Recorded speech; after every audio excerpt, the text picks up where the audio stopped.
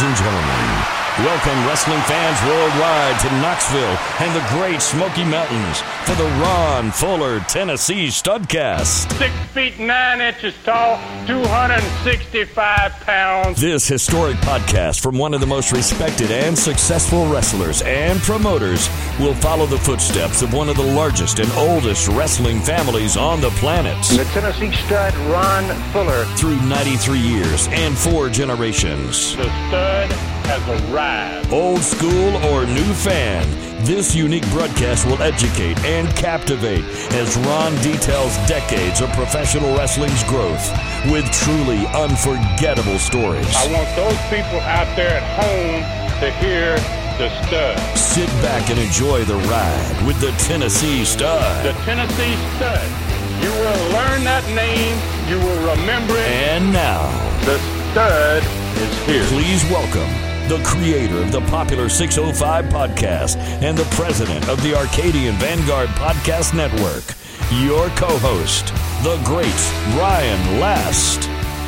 Hello again, friends, and welcome to another edition of Ron Fuller's Studcast, where the Tennessee Stud goes back and looks at not only the history of wrestling, not only the history of his family in wrestling, but his career as a wrestler, a promoter, and so much more. I'm very happy here at the top of the show to once again welcome the Tennessee Stud, Ron Fuller. Thank you very much, Brian. Certainly glad to be here. It's always a pleasure, and looking forward to the day. I think we're on number 37 today. Can't believe how fast the numbers are rolling over, but you know, we're moving on, and we're going to be starting out, I guess, today. We're just going to talk about my first month in the ring, actually in Florida, and some of the people that I wrestled in that first month, kind of where I wrestled, the trips, the buildings, that type of thing. We're still getting acclimated. We just moved from Georgia to Florida, and we're now starting to hit the road, basically, and do what wrestlers did back in those days. A lot of miles in the cars about to start happening. And so I'm really ready to roll, man. I'm ready to ride. I got my horse all saddled up. I'm ready to go. And I'm ready to hear where you and that horse are going to be going. You know, the last few episodes, Ron, we already talked about Florida, but we really didn't dive in deep. You gave a really good overview of how the office worked, how everything was in operation for Eddie Graham's territory. But now we're really going to get into the nuts and bolts. We're going to get into you coming to Florida from Georgia, starting out who you were working with and where you were working, and let's get going. All right. So we're going to start with the very first match I had in Florida. It was on November 17th, 1970. It was in Tampa. Tampa's building was a National Guard armory. It was in my estimation, though, maybe one of the biggest National Guard armies in America. It was huge, and they had turned it basically into a wrestling arena. Eddie must have had a great relationship with the National Guard people or whoever were in charge of this building, because they completely filled the floor with bleachers and with ringside chairs, and they took a big, expansive building with a high roof, no air conditioning. Obviously, we're in Florida. We've discussed this a little bit. Had no air conditioning in that building. Windows that pushed out. And with a little rod that you clacked down into position to hold the window out around the entire perimeter of the building. But everybody in there, half the people in there are smoking. So you've got that old 1970 feel. And in this building especially, you got a tremendous amount of heat.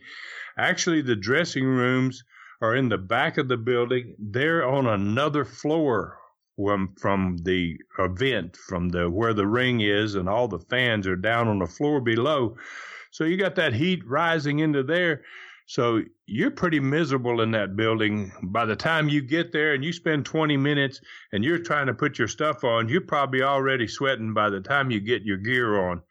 And you really know what you're about to get into once you get out there in the building. Luckily, we're looking at November here. It's a little bit cooler in Florida that time of year. You're lucky you're going to get some days in which the temperature is going to be in the 70, 75. And you're going to have cooler nights, and it's not a problem so much in the winter as it's going to become 3 months down the road. So in this first night, I go to the building. I don't know hardly anyone. I've just basically come from Georgia. The only person really basically I know Eddie Graham. I know Mike Graham because Mike, his son, had been a friend of mine and my brother's for many, many years. Then I don't know hardly anybody else in the crew. So I go around, I introduce myself as customary, as the way the business is handled.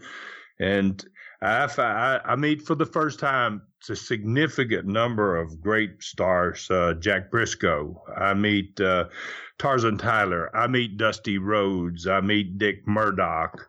I meet Mephisto, Frankie Kane. I meet the Curtis brothers, Rocky Curtis and the Smith, Rocky Smith and Curtis Smith out of Tennessee, the Infernos. It's just it's pretty phenomenal when you're a young guy and you enter a dressing room in a territory in which you've never worked and you start seeing and being introduced to all these people. It's pretty amazing as to how much talent was there. And it's pretty overwhelming, too, because you're still green. I'm still young, and I'm very nervous about going in the ring, even when I'm not in a new territory. Now, this is my first night in a new territory in the town, Tampa. That's where the office is. That's where everything comes together for the territory in Florida. And then I'm on that Tampa card, and I'm pretty high on the Tampa card, as a matter of fact. I wrestled tag partners with Danny Miller. Danny Miller, I think he has a brother named Bill. He's an old timer. He's been around. I guess they stick me with him because they figure I'm going to need some help out there. And I actually am going to need some help out there. I'm just not where I'm going to be later on down the road. And nobody is at 3 or 4 months into wrestling. They're not professionals by any stretch of the imagination. We're going to work against the Infernos. And they are managed by that night. They're going to be managed by Frankie Kane, the great Mephisto. Frankie Kane is one of the all-time great workers, just has a phenomenal reputation. He's going to work for me in Southeastern down the road. A lot of these people right here that I just introduced, Danny Miller doesn't work for me, but Rocky Smith and Curtis Smith are both going to work for me in Southeastern Wrestling. Mephisto, Frankie Kane's going to work for me. So we're going to be introducing a lot of wrestlers, different guys, a lot of talent. And it was just a great experience that first night going out there, being a part of it. Pretty decent crowd. Tampa was not selling out every night. It was not doing capacity business.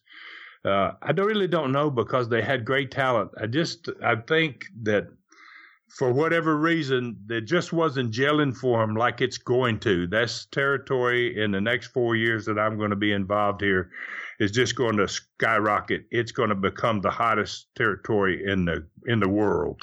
And I'm going to see its growth in the number of great wrestlers that are there. Just the talent is going to get so much better over the next 4 years. The booking is going to get better. The program itself and the television program and its production is going to get better.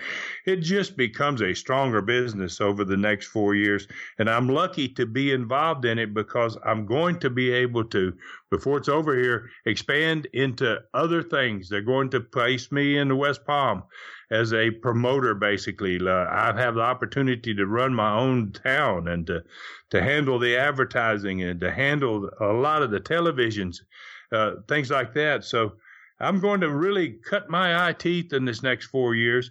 This is my first match, and it's a pretty decent match. I don't remember. It's pretty hard. I probably had 5,000, 6,000 matches in my lifetime. So it's pretty hard for me to remember a lot of them in particular. As time goes by, there are matches that stand out in my mind. This is not one that I really remember any tremendous details about. But we're there in Tampa, first night. This territory, this Florida territory, it's at Orlando on Monday. It's a Tampa on Tuesday. It's a Miami Beach on Wednesday. It's a Jacksonville on Thursday. On Friday, it's a Fort Lauderdale. And occasionally, it's a Tallahassee on Friday, depending on which way you get sent. Saturdays, we're going to do Nassau. We're in that Nassau time frame. On Saturdays, and occasionally when you're not in Nassau, you're going to be in a small town called Lakeland, about 40 miles outside of Tampa. So that's pretty much this scenario every week. You're rolling from these towns. The first night, I'm here in Tampa. The second night, I go to Miami Beach, to the Miami Beach Auditorium. That's on the 18th of November, 1970, and I wrestle partners with my dad against the same team, the Infernos. I'm sure that was a great match. Dad was a tremendous veteran at that point, obviously. We had worked with him quite a bit in Georgia in six-man tags. Sometimes we'd split up individually and work with him, and I'd take a night off, or Rob would take a night off, and he would be the other partner. We learned a lot from Dad, and Dad always took care of us in the ring, and he made the matches better. He was just a fabulous partner for us because he was just so experienced, and he never got lost. And that's what happens with a lot of young wrestlers. They get lost out there, and then they lose their timing, and they get overwhelmed by the crowd's reaction, or they can get so unfocused all of a sudden that it just makes it really difficult for them to get it done out there, to get that continuity, to build toward a great match and to build toward a great finish. All those things have to happen. And with these young guys, and like I'm a young guy, that's a difficult thing to get a hold of, and it's going to take time for that to start happening. Now, we're in Miami Beach. Let's just talk a minute about that's a special place because of the guys that actually run part of that building. Chris Dundee is involved with that building.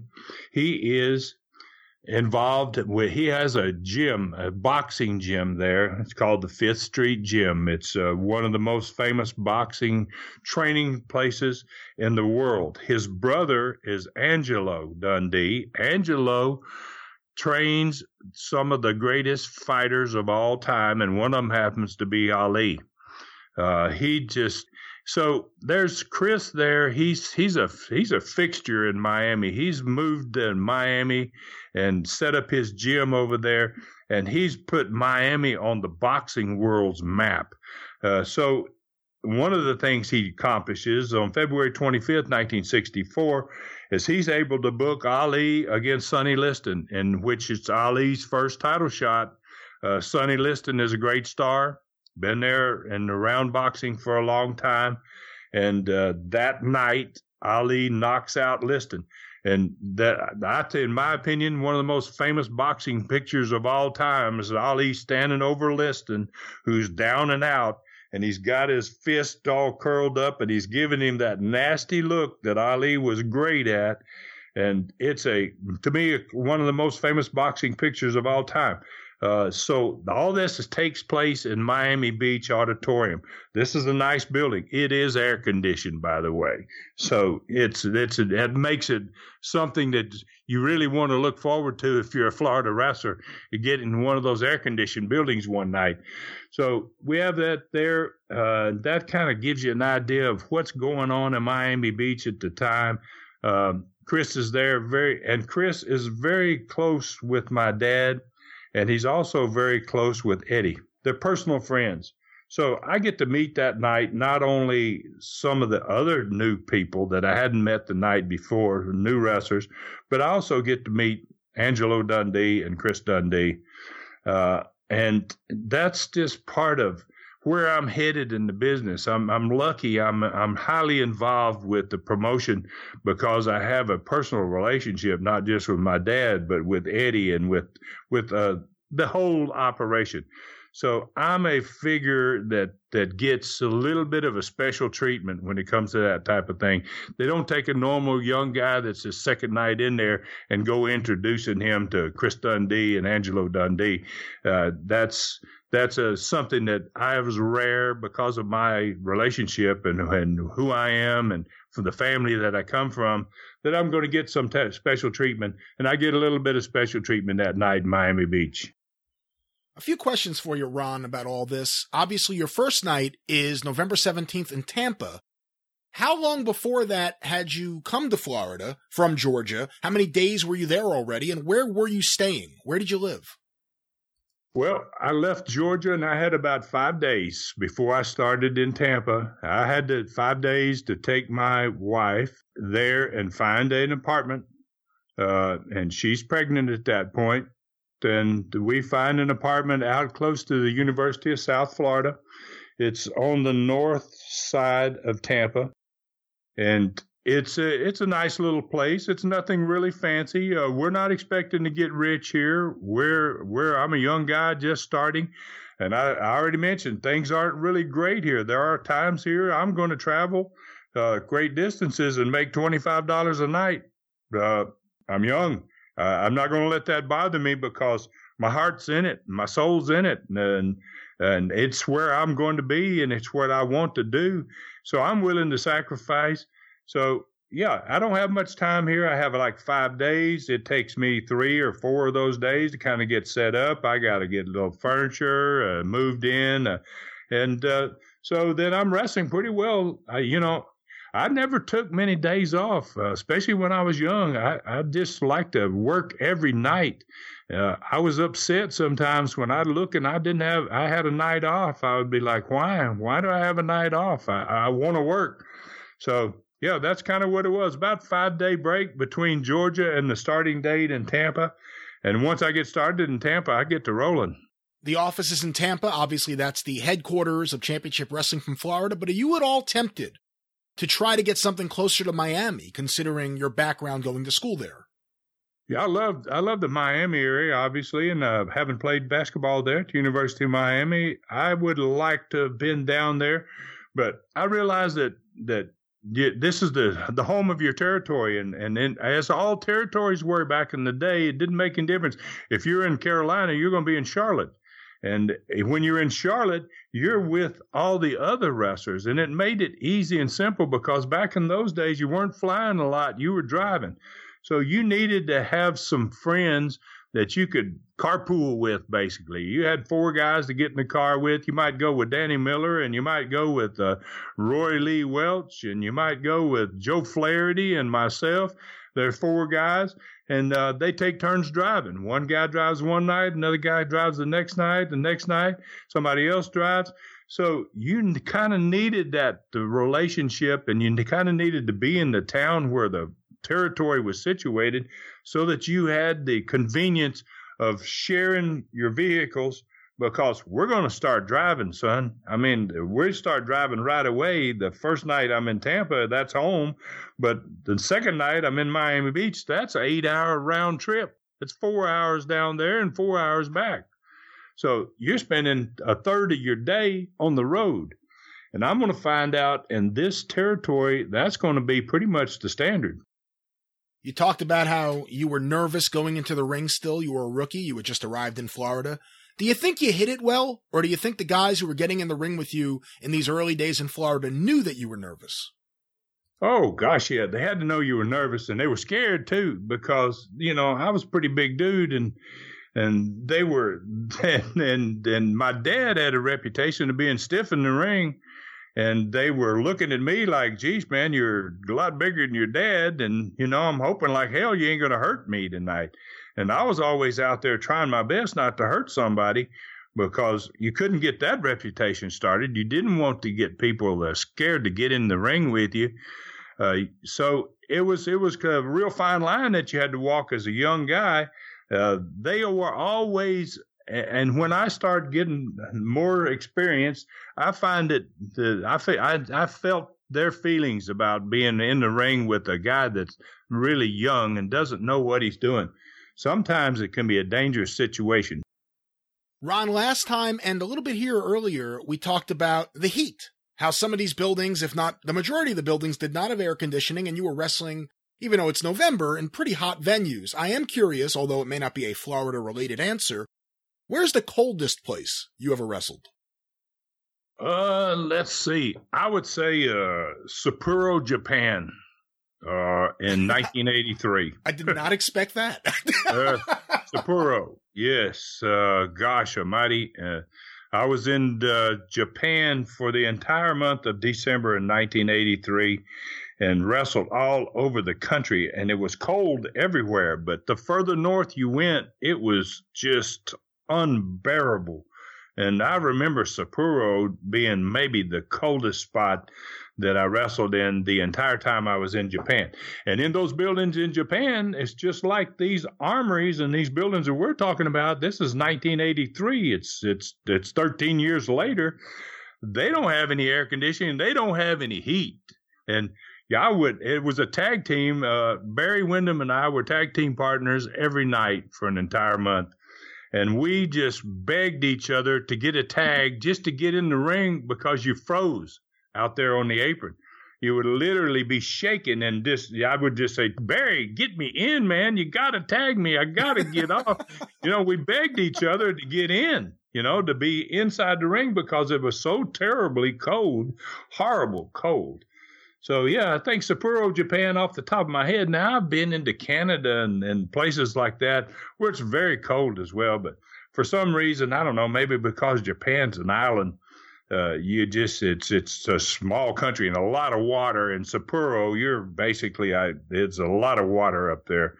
So it was really tough in Sapporo, Japan. Well, before we suffer any frostbite here, Ron, let's get back to the heat. Let's get back to November 1970 in Florida. Yes. So we got to Miami. I've wrestled on Tuesday in Tampa. I wrestle on Wednesday in Miami. I'm going to go on Saturday. I'm off for a couple of days because I'm just getting there, and they've got to work me into all the bookings and things. So my Saturday trip is the first private plane flight with Lester, and we go to Nassau. I wrestle Eduardo Perez. Eduardo Perez is an old timer. Gosh, he was horrified of me. I worked with him a lot, because I'm young, and they stuck me with him quite a bit. And I'm sure he hated every one of them because I'm pretty stiff. I'm pretty difficult. And when I do things, I want to do them where they look good. And I don't care about, if I'm going to hit you, I'm going to hit you hard. And, a lot of guys didn't want that and they didn't like that. So I end up I work about 3 times in my first week. Second week, I'm going to work my first time in Fort Myers, Florida. It's a Tuesday night town. If you don't get to work Tampa, the only other town running in Florida is Fort Myers. Another National Guard Army, very small one, fewer windows, more heat. Just terrible. And worse than Tampa's Army. It's really a tough venue to work in.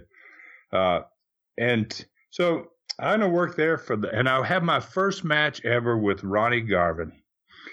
It's really amazing when I look back at this now. I'm going to have hundreds of matches with Ronnie Garvin. He's probably going to be the first person that I really get to work into main event type matches with. And it's all going to start in Florida. And here I'm about my 4th match there, and I'm in the ring with Ronnie Garvin. We're going to have some tremendous matches. He's going to help me because he's young, but he's experienced. He started at a younger age than I did. And he carries me a lot in these early years in early 70, early 71. He really carries me a lot. He teaches me a lot about working and how to work matches and how to work longer matches and everything else. The next night, I'm back in Miami Beach. We're on a Wednesday again. I'm taking that long ride. Now, that Fort Myers trip's about 5 hours round trip to get down there. The next night, you're 8 hours to get there and get back. I'm working a 6-man tag with Danny Miller, Jose Lothario. And we're wrestling against the Great Mephisto and the Infernos, 6-man tag. Jose Lothario is a special person to me. He has a special significance because he was extremely friendly and had a great relationship with my dad.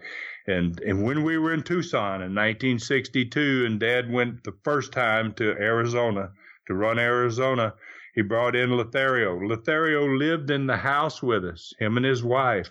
So I really got to know Jose great. And what a great individual and super person he was. And he's a tremendous wrestler, tremendous talent. And he goes on to train. He trains great wrestlers. He goes into Houston later on, and he's going to train Shawn Michaels. There are going to be a lot of others, guys that owe everything they know to Jose Lothario. But I'm in a tag. So there I am. I'm a young guy. I'm just now starting out, and I look across, at who I'm wrestling, and then I'm standing by Jose Lothario, who 10 years earlier, almost 10 years earlier, I was just a kid. I was in the 8th grade, and now I'm standing beside him. I'm actually wrestling with him as a partner. It's pretty darn remarkable to me how things have changed, and it doesn't seem like it's been a long time, but that gives me a great opportunity to wrestle with two great guys, Danny Miller and Jose. The next night, I'm in Jacksonville for the first time ever. Jacksonville is a big coliseum. I'd say 12,000 round building, 12,000 seats. It's run by Don Curtis.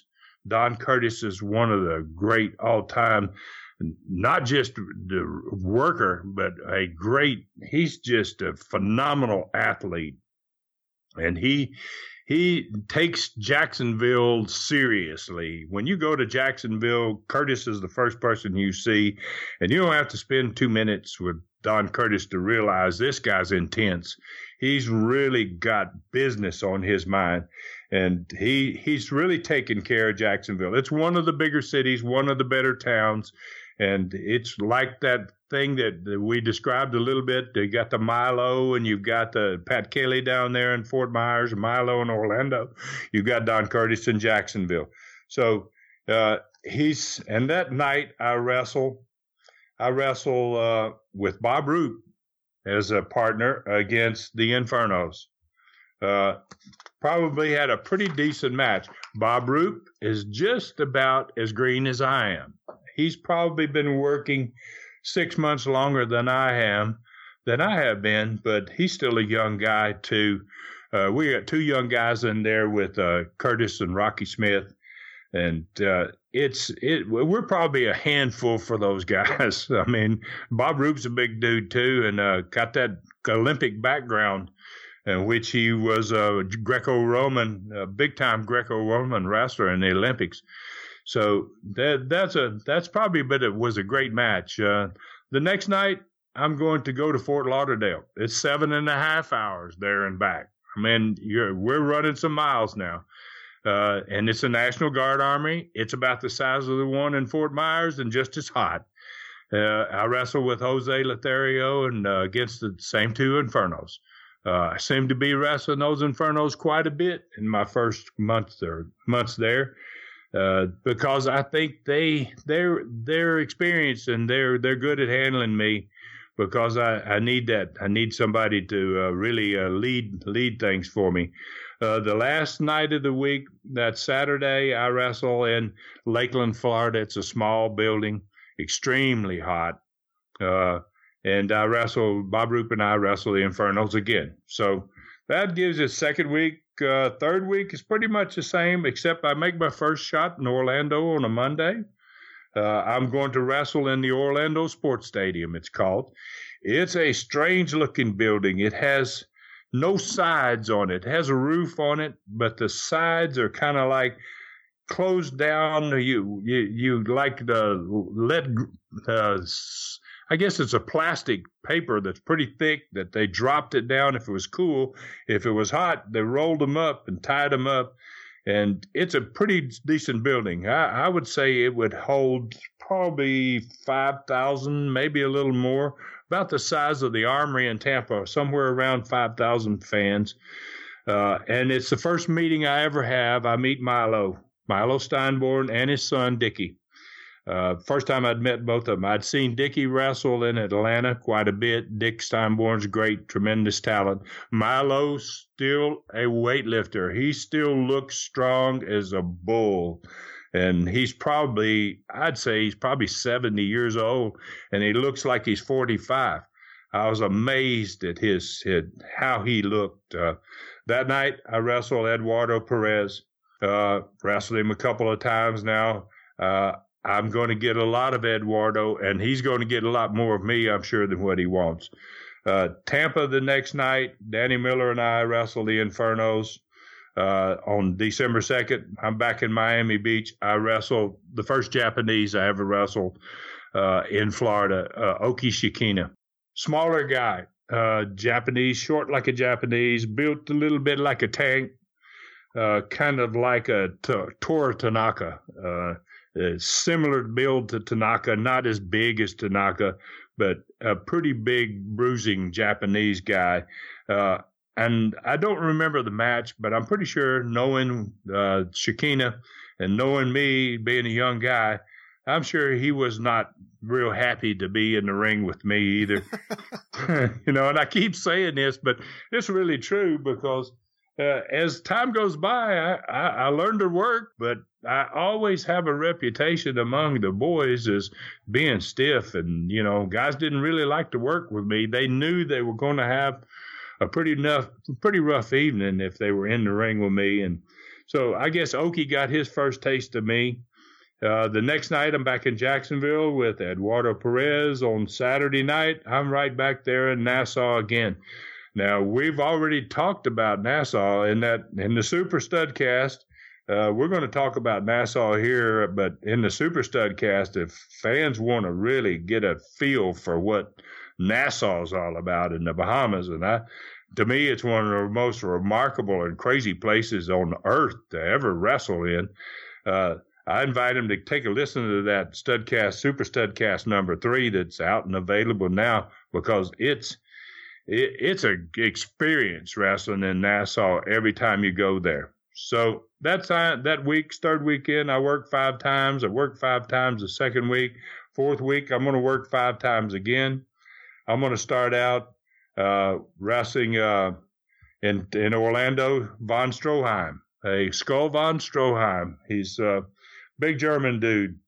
I'm going to wrestle a bunch of those big German dudes before it's all over. I get sometimes a little forgetful as to which one is which. There's Hans Schmidt, and you got Skull Von Stroheim, and you've got the Von Bonners, and I got my taste of all those big German guys. And so Skull gets his first taste of me too, and I believe I won these matches. I have a record of all these matches. I wouldn't know this, and I'm really pleased to have it because it tells me, it kind of gets me back to who I was really working with, and it gives us an idea of who's working in that territory at that time. So I get Skull Von Stroheim on Monday. I get him in Tampa on Tuesday. On Wednesday, I'm back in Miami Beach. It's me and Joe Flaherty and Bob Roop, and a 6-man tag against Great Mephisto, Saito, Mr. Saito, and Oki Shikina. Now, there's a 3-man team right there. Gosh almighty. And you've got Joe Flaherty is just like me, 6-7 months in the business. Bob Roof's maybe a year or a little less.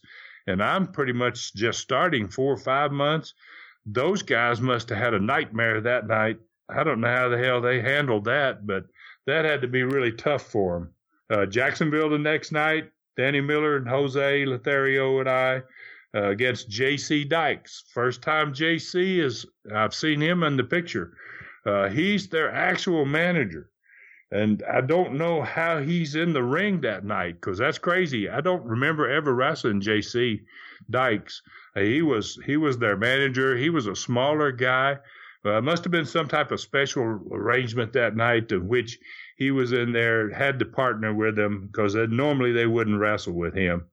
And on that Saturday night, I wrestled in Lakeland, just outside of Tampa, against Ronnie Garvin. So in my first month there, I worked 18 times. I worked in Tampa, Miami Beach, Jacksonville, Fort Lauderdale, Orlando, Fort Myers, Lakeland, and Nassau in my first month there. So it's pretty much a grind. I mean, it's a happening thing. You're driving every night. You're in the car a lot of hours every day. You don't get much gym time. You have to really prepare for it. And but it's still a great experience for me. I love it. I really just from the very beginning love Florida, and I love working here. And I could handle the heat, or I probably wouldn't have, but I'd been accustomed to it. I played ball at the University of Miami, and we used to work out outside a lot. And so I know what the sweat's all about, and I know what all that's about. I have to imagine that putting a stiff young worker in the ring with Ron Garvin is an interesting experiment. But on the topic of you being stiff, and you've talked about this a little bit here today, if you can go back, if you could talk to Skull von Stroheim or Oki Shikina, what would they say? What would be the biggest complaint your opponents would have about your stiffness? Was it a punch to the throat? Was it a drop kick to the nose? What do you think your opponent's biggest complaint would be? I think just the fact that you learn that as you become a better wrestler, you learn to just relax. And when you're really in the first 6 months of your career, you don't ever relax. You can't relax. You're tied up and you're stressed out and you're just nervous as heck in the dressing room, and you're going to take that into the ring with you. And it's going to be difficult for them to calm you down. It's like they have to calm you down. And then that first 6 months, you don't calm down very much. That's going to come later with time. You have to get past that nervousness to be able to loosen up out there in the ring.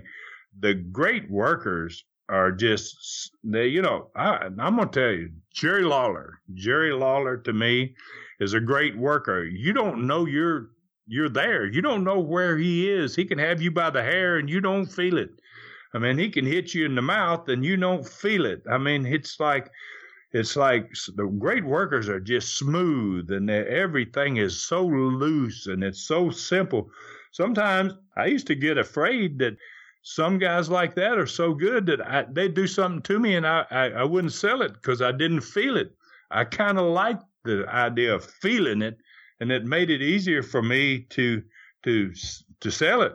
And so, it's really a different experience. As when you're young, you've got to learn to relax. And I'm still in that stage here where I'm not totally relaxed and far from it. Ron Garvin, of course, has a reputation for being rather stiff in the ring, especially with maybe some of the undercard guys. But at that point in time in 1970, was he already that stiff? How was it working with him? He was stiff, and I liked it. I really liked working with him because I could feel him. I knew when he did stuff to me, and I never got lost. I become very close with him. I have an attachment to him. We have great matches from the very first one for years. He's there for a couple of years. The first couple of years I'm in Florida, and I work with him, like I said, hundreds of times. And he is such a great worker, and he makes me look so good. And I learned so much from him. It's a pleasure to work with Ronnie Garvin for me. He's and he's going to come with me too. He's going to come to the Southeastern and Knoxville too. And there's a lot of these people that are going to come and wrestle for me and with me in my company, my first company. And he's one of those guys that does it and stays there with me forever. He never leaves. Basically, Knoxville. He becomes a Knoxville boy, just like a lot of other guys that go there during Southeastern days. When you go back and you look through these results, it is quite apparent the Florida connection that Southeastern had. How much of that talent were people you had relationships with from your days in Florida? And on that topic, Bob Roop is just starting out, like you said. At this point in time in 1970, is Bob Roop already Eddie Graham's golden boy? And is the Snake Pit already in operation, or things already happening in that building when no one's around? Good question. Yes, Snake Pit it's in its infancy. They're basically the only two guys that are spending any time in there during the days early days before they go to towns is Bob Roop and Hiro Matsuda. Jack Briscoe will go down there and join that process every once in a while. And I'm going to get to that snake pit. I'm really probably going to get to it in the next couple of weeks. I start to join that process too. I just want to be a part of it. I want to learn that type of stuff. And the snake pit is just we're going to do episodes on the snake pit. We'll do 2 episodes at least, I would think, on the snake pit, and maybe more, because it is like, it's unheard of. I don't believe anybody else has one of those. There's no territory that I'm aware of. Maybe Stu Hart in Calgary. Stu up there in Calgary's got that basement, that ring in the basement, and he's got those little nail holes in the wall. And I've heard stories from Archie Goldie, who is the Mongolian Stomper, about Stu training him, and he would pick him up and drive him onto the nails. The nails would stick in his back and rip down his back, and he'd want to quit. And he said Stu always did it when Archie was getting him. Archie was about to get somewhere and take him down and do something to him, and Stu would drive him on the nails because Stu knew where the nails were. So there weren't many snake pits in wrestling at that time, and the snake pit in Florida, it's there. Bob Roop's already a part of it. Hiro's a part of it. I'm going to join into it. There will be a couple of other guys that occasionally show up there, but it's going to be a small group that come there and spend any time on a regular basis. And we're going to return to Florida in just a moment, but real quick, a word about the latest Super Studcast, Caribbean Chaos. The Tennessee Stud has set the podcast world ablaze with his unique concept of an honest and insightful deep dive into wrestling history. With his Andre the Giant and Ron Wright Super Studcast, he began with one giant of the sport and followed with the introduction of another, less well-known but just as interesting. In Super Studcast 3, he moves from personalities to places on our planet. The Caribbean is a magnificently beautiful chain of islands and countries stretching thousands of miles off the southeastern coast of North America. Some living within this paradise have always been known for strange rituals and cultures, and the Stud personally believes that this is one reason why this forbidden zone is known as the Devil's Triangle. Super Studcast number 3 will take you inside the Devil's Triangle and expose you to a wrestling world as unimaginable and alien as anywhere on the planet. Get ready to be astonished and amazed by what you hear. It can only be appropriately described by one who has experienced it and just happens to be one of the greatest storytellers of all time. Your Tennessee Stud, Ron Fuller. This is why they call these 2-hour experiences Super Studcast. Now sit back, prop up your feet, close your eyes, and imagine the breeze rustling through the palm fronds as we begin the ride 90 miles off the beaches of Miami and Nassau, Bahamas. This is Super Studcast number 3. There it is once again. Go to tnstud.com or patreon.com/studcast to access the Super Studcast as well as the rest of the story. We will have more about that later on in the program. But Ron, here we are. We're returning to Florida. You've been working, what'd you say, 18 times in your first month? Yes, 18 times in the first month. Second month, it's going to pick up a little bit. So what I want to talk about here is I've wrestled a couple of times in Tampa, and it's the major town.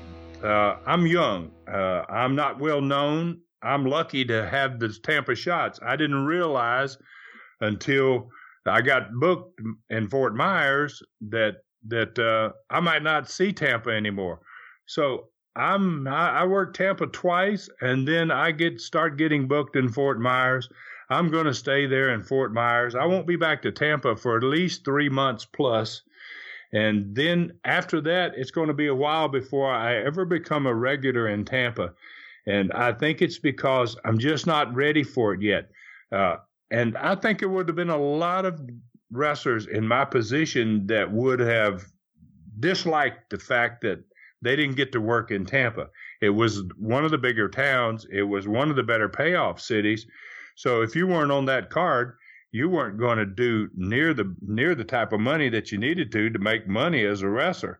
So they sent me to Fort Myers, and what they did, though, and it was really great for me, and I don't know if it was somebody's idea, whether it was Leo Garibaldi, who was booking at the time, or whether my dad probably talked to him and said, the kid don't need to be in Tampa. He's not good enough to be in Tampa, and you need to send him to Fort Myers. But when they sent me to Fort Myers, I became the main eventer in Fort Myers. Promoter down there was a guy named Pat Kelly, and he liked me. He liked my matches because he was a pretty stiff guy, and he was a big guy. He was about 6'4" and probably weighed about 250. And this was back in 1970. He's a pretty big dude, and he probably was pretty stiff too in the ring. He really liked my work, and he complimented me every match I had in Fort Myers. He would come at the end of the night because I was main event for him just about every week. And he would tell me, how much he enjoyed watching my matches and how hard I worked and how much he appreciated it. And so it was a great experience for me because I got to wrestle guys further up the card, because they would send those guys down there. Every once in a while, they would throw Pat Kelly a bone and give him a Dusty Rhodes or give him a Dick Murdoch or give him some Tarzan Tyler or somebody like that. And when those guys came there, it was a lot of times it was me that they wrestled. And so it gave me an opportunity to work these single matches with this really good guys. And I was drawing money. People, for some reason, and I'm not sure exactly what it was, I got over there, and people liked me in that town. And so Pat Kelly had this nice little armory there. It would hold, I'm going to say, 1,500, maybe 2,000 people max. And he'd never done big business. He told me himself about third week there, he says, "Ron, I've never sold this out." And I said, "Well, Pat, we're going to sell this sucker out for you." And we started about 4 weeks in, filling her up pretty good. Ronnie Garvin and I work a program there that lasts for months. Absolutely outrageous program in which we lost, lose, or leaves, came back with mask on, did all of these things. And we just sold this building out week after week after week. They would turn them away by the hundreds. They would be standing outside at starting time, and there was no way. Sometimes maybe more outside than inside. It was really good for Pat. It was really good for me. It gave me a chance to work in big time programs and be involved in big time matches. And at the same time, it worked really well for all of us because we were all doing well. I was making a better payoff wrestling in Fort Myers than I would have second match in Tampa. So it was a good deal for me. It turned me into somewhat a main eventer early on in my career in my first year. That just doesn't much happen to guys. I kind of became a main event guy, at least in that one town, and actually started working my way up the card because of the experience I was getting out of being in Fort Myers. How was the pay in Florida in general, especially compared to Georgia? It was less. At that time, I don't think they were doing as well. Georgia, in my opinion, had a better crew. They just had, and Tom Ernesto was a super booker. They just really had things going there in Atlanta. My dad's still involved in Atlanta. There's a lot of things that are about to happen here, Brian. Dad's still involved. He owns part of the Atlanta promotion. Lester Welch is down there flying his plane and running the Caribbean. He's got a portion of Florida. And within the next year, they're going to basically trade their stocks. Dad is going to leave Georgia, and Lester is going to go to Georgia. That's going to precipitate a big battle between Lester and Greg Gunkle. It's also going to bring a better promoter, a better mind to the Florida office, and that's Dad. And Dad's going to come and have things that he's going to offer and ideas. And for the first time, he's going to say, we need to put guys on a guarantee. Most territories at this point in the early 70s, late 60s, there was no guarantee. You come in and work for whatever the money is. But he's going to say, we need to get better talent and put them on a guarantee. Maybe one of the first times it's ever been done. And that's where Florida is going to start to change. It's going to become bigger than Atlanta. It's going to become a better paying territory. It's going to fill up their buildings more because that talent that they're going to put on these guarantees is going to make a huge difference. So much of the early let me rephrase that.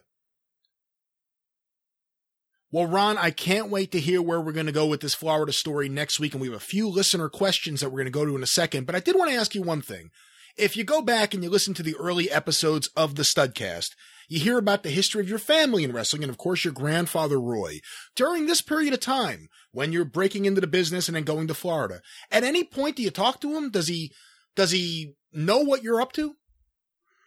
I think he probably does, but no, I don't talk to him. But I will tell you this story. Rob goes there. When I come to Florida, Rob leaves Georgia and he goes to Nashville. He's going to go into a situation that's just phenomenal for him. Jerry Jarrett is starting to wrestle, and Jerry is and he's wrestling partners with a Japanese guy named Tojo Yamamoto. Yeah. Tojo is over. He's a huge star in there. He's been there for many, many years. He's been a heel for 10 years, and now he's turned babyface, and he is just rocking the planet there. He's working a lot of tags. They have a lot of tag matches going on up there in Tennessee. And Tojo and Jerry Jarrett are partners. Now, Jerry has something that goes on in his life. It's a personal issue, whatever it is. I have no idea. Just about the time Rob goes to Nashville, Jarrett backs away from the business for a little bit, and Tojo's left without a partner. And somehow they take Rob, this real young guy, just like I am, and they put him right on top as a partner with Tojo Yamamoto. And Rob is making, this is 1970 now, I'm doing 400, 500 a week in Florida. That's pretty good. Not bad for 1970. Yeah, nothing bad. Rob's making 1,200, 1,500. Wow. Yeah, serious. In Nashville, that's amazing. In Nashville, because they are just on fire there. But they're doing things differently, and they're going to mess things up. Is basically what I call it. Mess it up. There's a lot of blood. There's a lot of blood there, and those matches are totally different. In Florida, it's all wrestling still. It's based around the name wrestling, and the sport is wrestling. And there's very little blood, and you got to go out there and work hard, and you give them a lot of wrestling and a lot of up and down. In Tennessee, they're just fighting. They're just fighting, and they got the gimmicks, and they got everything. They're busting each other with this or that, and the chisels and all that Ron Wright stuff. It's just a different world up there. They're drawing big money, but that won't last. Because you got to have that wrestling. You got to have that stable stuff. And in my opinion, it's based upon the sport of wrestling. And if you're not doing enough of it, eventually you're not going to be doing any business either. As I mentioned before, we have a few really good questions here this week, Ron. So let's get to these questions from the listeners. Our first one is from Philip Hammond Allen in Philadelphia, Pennsylvania. And his question is, was there ever a night you had booked everything right, had great talent, expected a full house, to the rafters, and no one showed up? What was your worst night as a promoter financially, and were there cities you ran at a loss just to keep your crew working? Good question. Yes. I mean, yes on all counts. In short, yes. On all of these. Yeah, yes on everything here, basically. I mean, there were nights in which you had a great card, and you got disappointed. But the reason is not because of anything I did.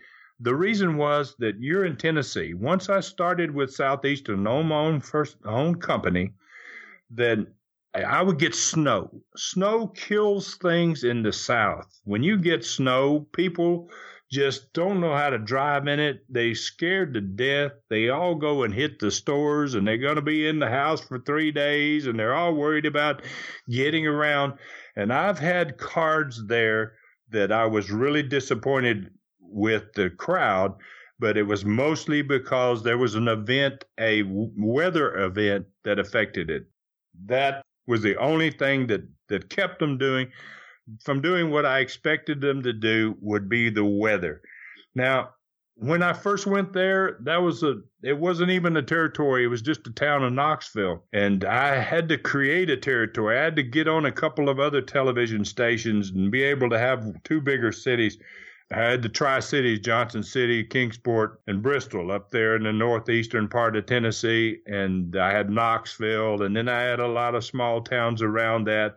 So there were a lot of times in my first year in trying to get that promotion off the ground that I did not make money. I mean, I lost money.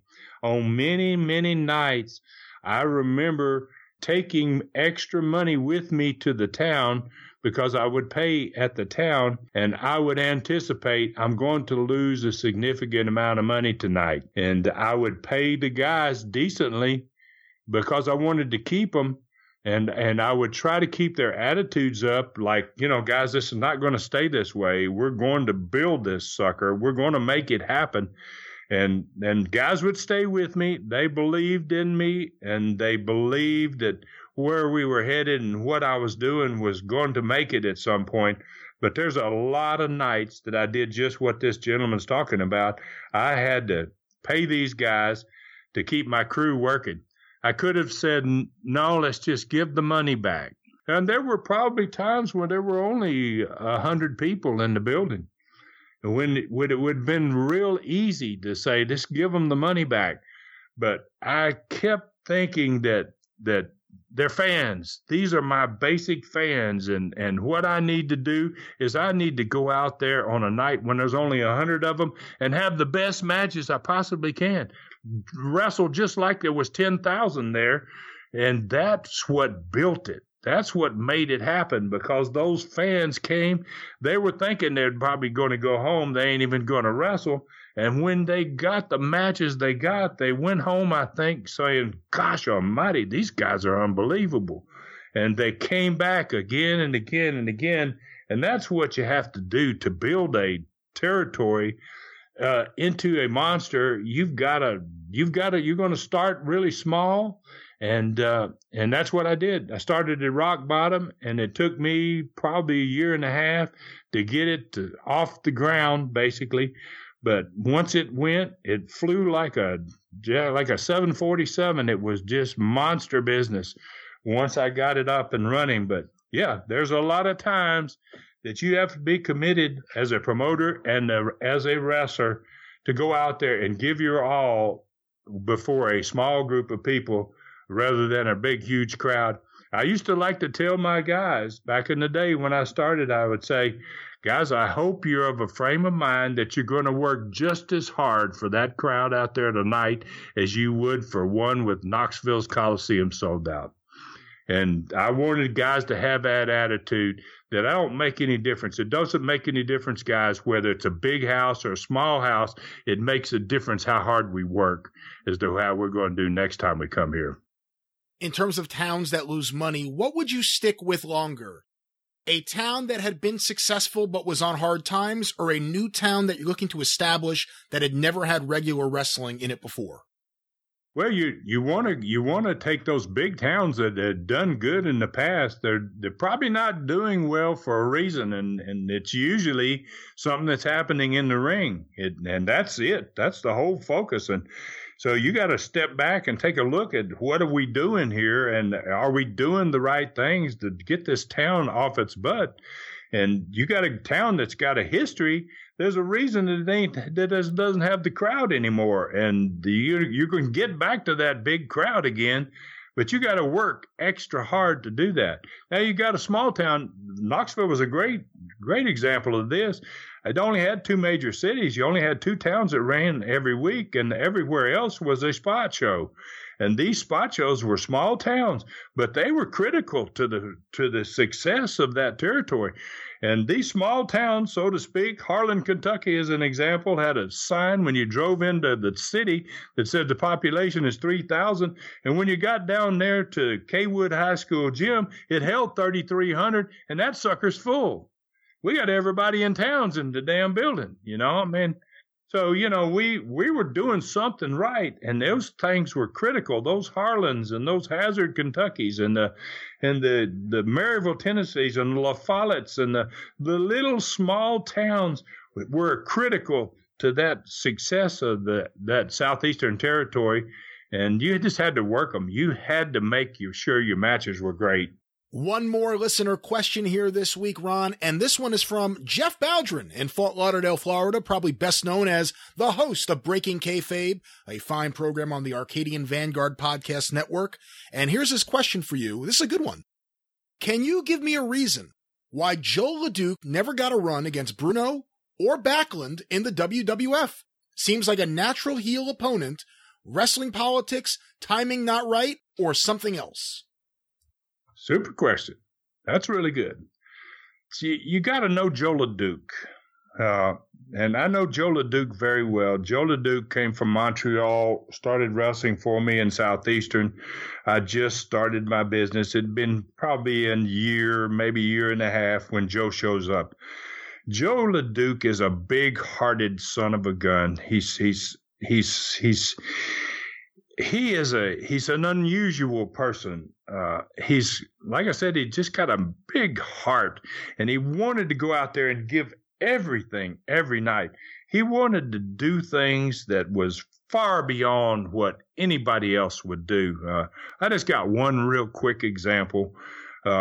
He did the deal with a concrete block with him and the Mongolian Stomper, which Stomper broke a concrete block on his head with a sledgehammer. Gorgeous George Jr. hit the block on top of Stomper's head and broke it. And then Stomper broke the block on Joe LeDuc's head. And Joe LeDuc spent 5 days in the hospital, almost broke his neck. Almost killed him. It was a horrible thing when I watched it back. And then when he finally got well enough to wrestle, he came in and I said, Joe, I want to give you the personality profile today. We used to run a segment in the middle of the show, which was 3 to 5 minutes. You'd talk about things sometimes even other than wrestling. But I said, Joe, take it. I'm going to give you whatever you want. So he comes on there and he sits down and he's got his axe. Like he's got a real axe. You know, he's a Canadian. He always wore the shirts and the whole deal to look like a Canadian, and like a somebody, you know, a logger, you know, somewhere up in Canada. Lumberjack. Lumberjack. He was a big lumberjack, big, brawny, bald, not particularly handsome, you know, but now he's coming out of the hospital and he sits down there with Les Thatcher and we don't know what he's going to do. He brings the axe out there, and it's a double-bladed axe, and he has it sharp, so sharp that he says what he wants to say, and then he says, I'm going to do something today. I'm going to make a blood oath that I'm going to get even. And he took that axe blade and he put it on his inside of his forearm, and he cut down I never saw anything. Blood went both sides off of his arm, just flowing off into the floor. I'm in the control room, and I was like, oh my God, man, this is too much, you know. And that's what Joe was willing to give. Now, Joe he had that great attitude about what he was willing to give, but at the same time, Joe had a little flaw in his personality about being business. Sometimes he had his own ideas about what were good and what were bad. That, I think, in this case, we're talking about putting Joe against Bruno or Backlund. Joe could work with anybody. He's a big monster son of a gun. He didn't mind bleeding. He wanted to bleed. You know, he's one of those guys that just wanted to. And he could have probably had some great programs with Bruno and Backlund. But he might have early on talked to the booker, might have asked him about, what do you think about this? What do you think about that? And he got the wrong answer from Joe. And that's poison right there for you as a wrestler. You don't want to ever let your booker know that you've got a limit somewhere or that you're not happy with what his ideas are. If you do that, you're going to limit yourself as to how much money you're going to make, whether you're going to get that big shot and that top shot. And that was the top shot. Obviously, Bruno and Backlund, they're your champions for Vince Sr. And, Joe's darn sure big enough. He's darn sure, it would have been reasonable for him to beat Bruno and to beat Backlund, no doubt about it. But I think he probably somehow killed that deal early on so that he was never going to get in that position. A lot of people know of the famous clip from Memphis TV of Joe taking the axe to his arm, taking the blood oath, and Lance Russell looking horrified. A lot of people, because the footage isn't really out there, probably don't even realize that he had done that in Southeastern. Yeah. Oh, yeah. Yeah, Southeastern. There's nothing of Southeastern. There's nothing out there anywhere of Southeastern. Maybe just a few clips here and there. But Southeastern, a lot of things came from Southeastern, happened in Southeastern before they ever happened anywhere else. Not only with the Knoxville operation, but as of later on in the late 70s, when I go and decide to buy the Gulf Coast down there and take it to the Gulf Coast, I'm going to have Hulk wrestling against Andre long before Vince ever sees it, long before Vince ever knows about it. I'm going to do things in Southeastern. There are going to be things that are going to be, people are going to go, well, that never happened.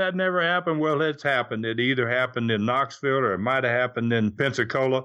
But there's a lot of events and a lot of things that happened in that company, in that Southeastern, that took place in other places, and people act like, well, that's about the first time it ever happened.